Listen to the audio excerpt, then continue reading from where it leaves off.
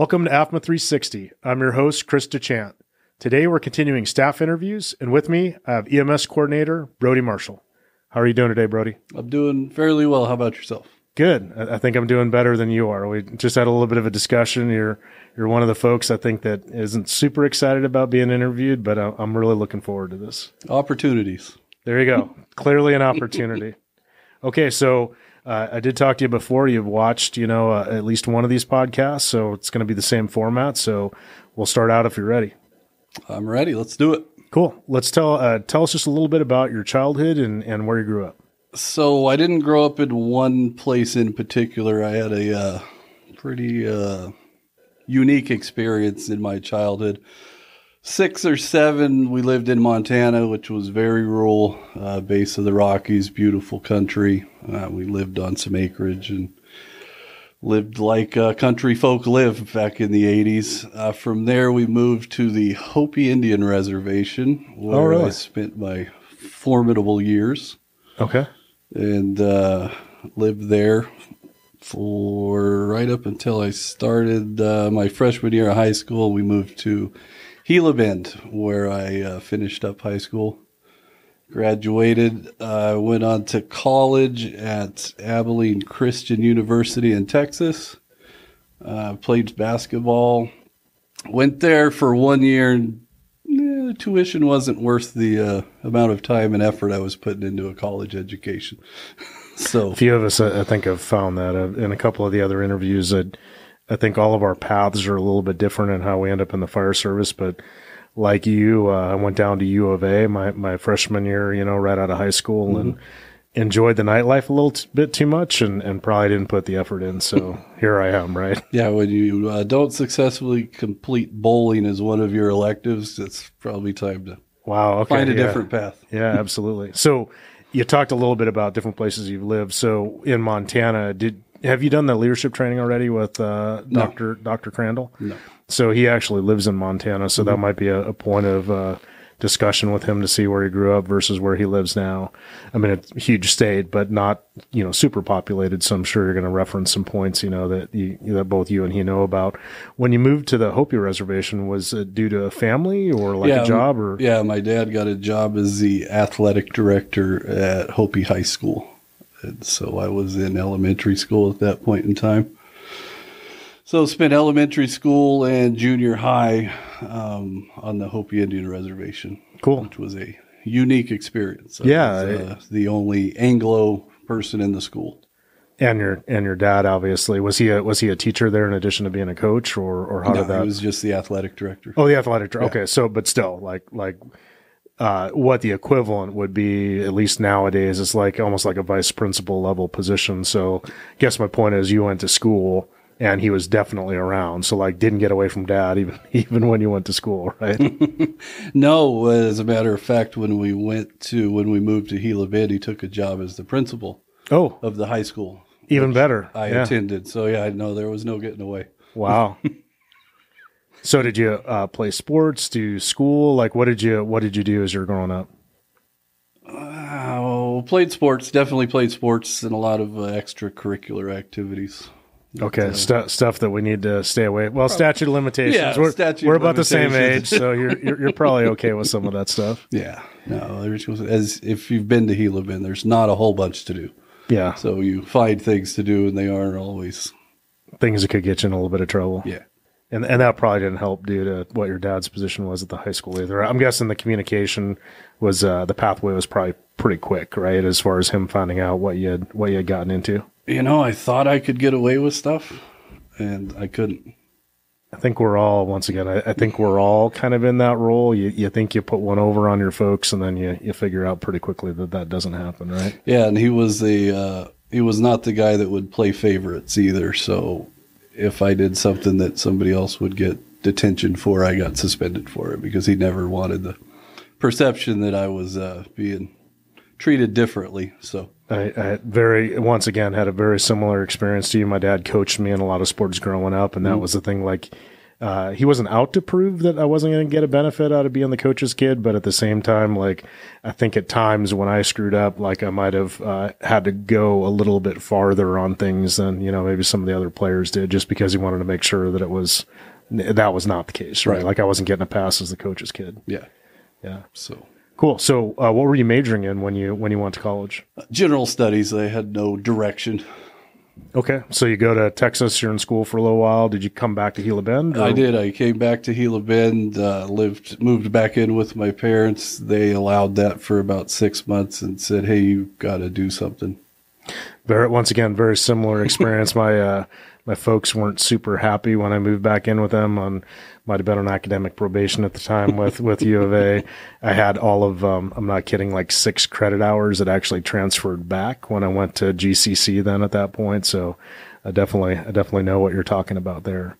So you come back. What did you end up doing then? I was just kind of moseying around, hanging around the house, not doing anything. And my dad brought home an application for the town of Gila Bend, who was running the ambulance at the time, and said, I think you might like this. Why don't you check into getting into EMT school and see what you're doing? Very cool. Strongly suggested I do something other than sit around. And so you're living under his house, probably under his rules at that point. Probably a smart move for you to make. Yes, sir. Yes, sir. Okay. It was. Where'd you go to EMT school at? I went to EMT school at Buckeye Valley, believe it or not. Really? Yep. Okay. So were they like affiliated with the community college program, or do you? No, they were doing their own thing. They were doing their own classes, their own training center, and Carl Cummings, I believe, was the instructor back then. Okay. So you get your EMT, start working on the AMBO there? Yeah, started working on the AMBO. Gila Bend was running it at the time, and it was just a step up from volunteer. I mean, it was full-time, but you kind of just hung out at your house. You had a radio. You took the rescue and responded. Initially, we were BLS. Fred Baldridge was working back down there at the same time. We were BLS a lot of times, so I spent probably the first year, about 8 months of my EMT career, BLS transports from Gila Bend to Maryville, which was the closest open facility. Yeah, we were comparing some dates, and I think back then West Valley was just a freestanding ER, right, in Goodyear off of Litchfield, right there just south of the I-10. It was just south of the I-10, and there was no entrance to it, and there was a dog that sat by the door. You just wheeled right into the room, and but once again, just a freestanding ER, no ability to admit anybody. No. Probably at that time when you were working AMBOs and I was working as an ER tech at Maryville, that was pretty interesting because we did kind of get everything pretty much in the western part of the state at that point because we're the closest facility. Yeah, to anywhere out west.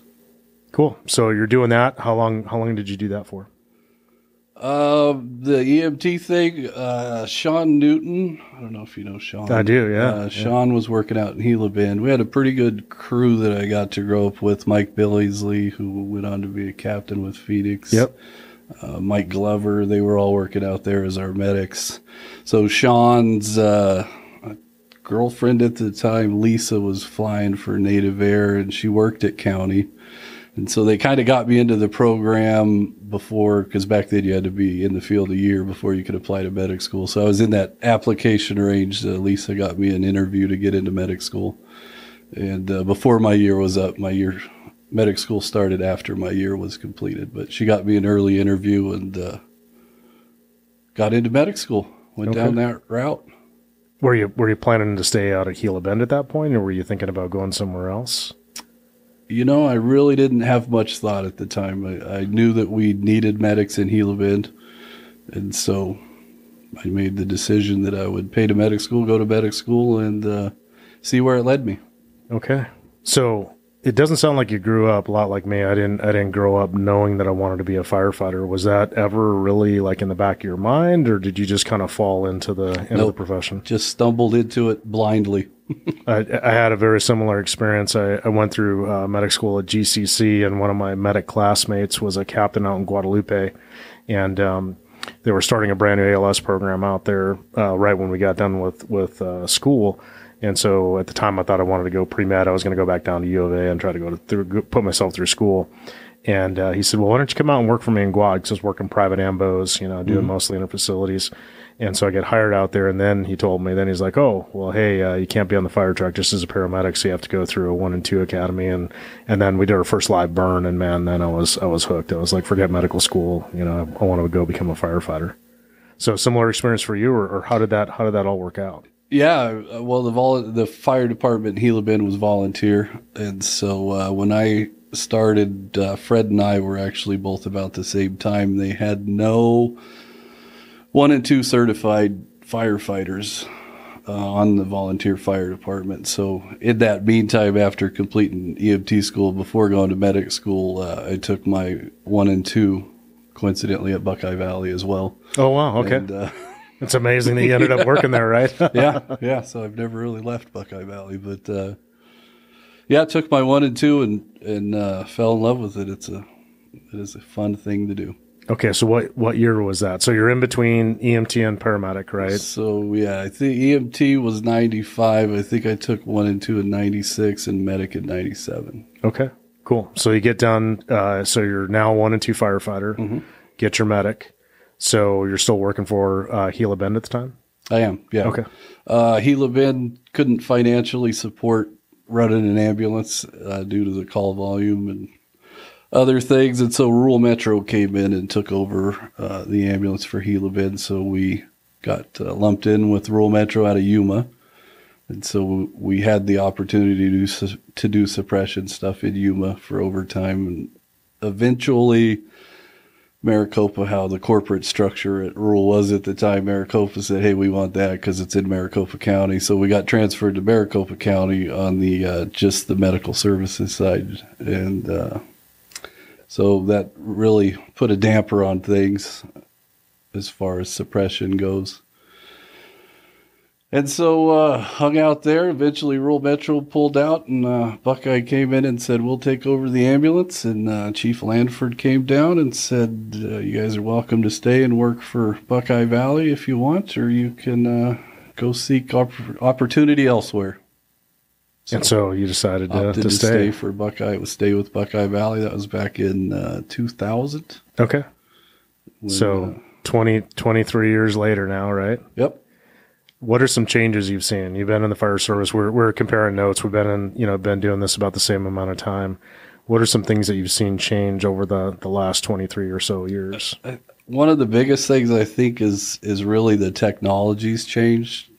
If I look back, and we were lucky to get a solid 3 lead, and now we're doing 12 leads. We used to, I don't know if you remember, but we used to put blood on the glucose strip and wait 30 seconds, wipe it off, and hold it up to the bottle, and guess what the blood sugar was? Yep, absolutely. So just the amount. Now we're looking at Lucas devices, 12 leads, and I can't imagine that we're not going to make giant leaps and bounds in technology over the next 5 years.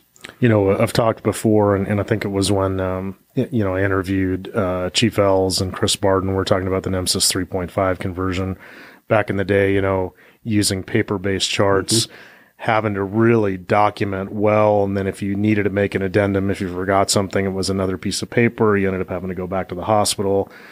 Even the technology aspect alone with using an iPad and image trend for documentation, it's huge, right? Yeah, it's been amazing, and I can't imagine that the survival rates aren't reflected in the technology advancements. Yeah, we actually have a chance to look at data on a real-time basis, make tweaks to whatever, training we need to provide, right? Get that rolled out to the folks that are out there doing the business in a much more timely manner. Absolutely.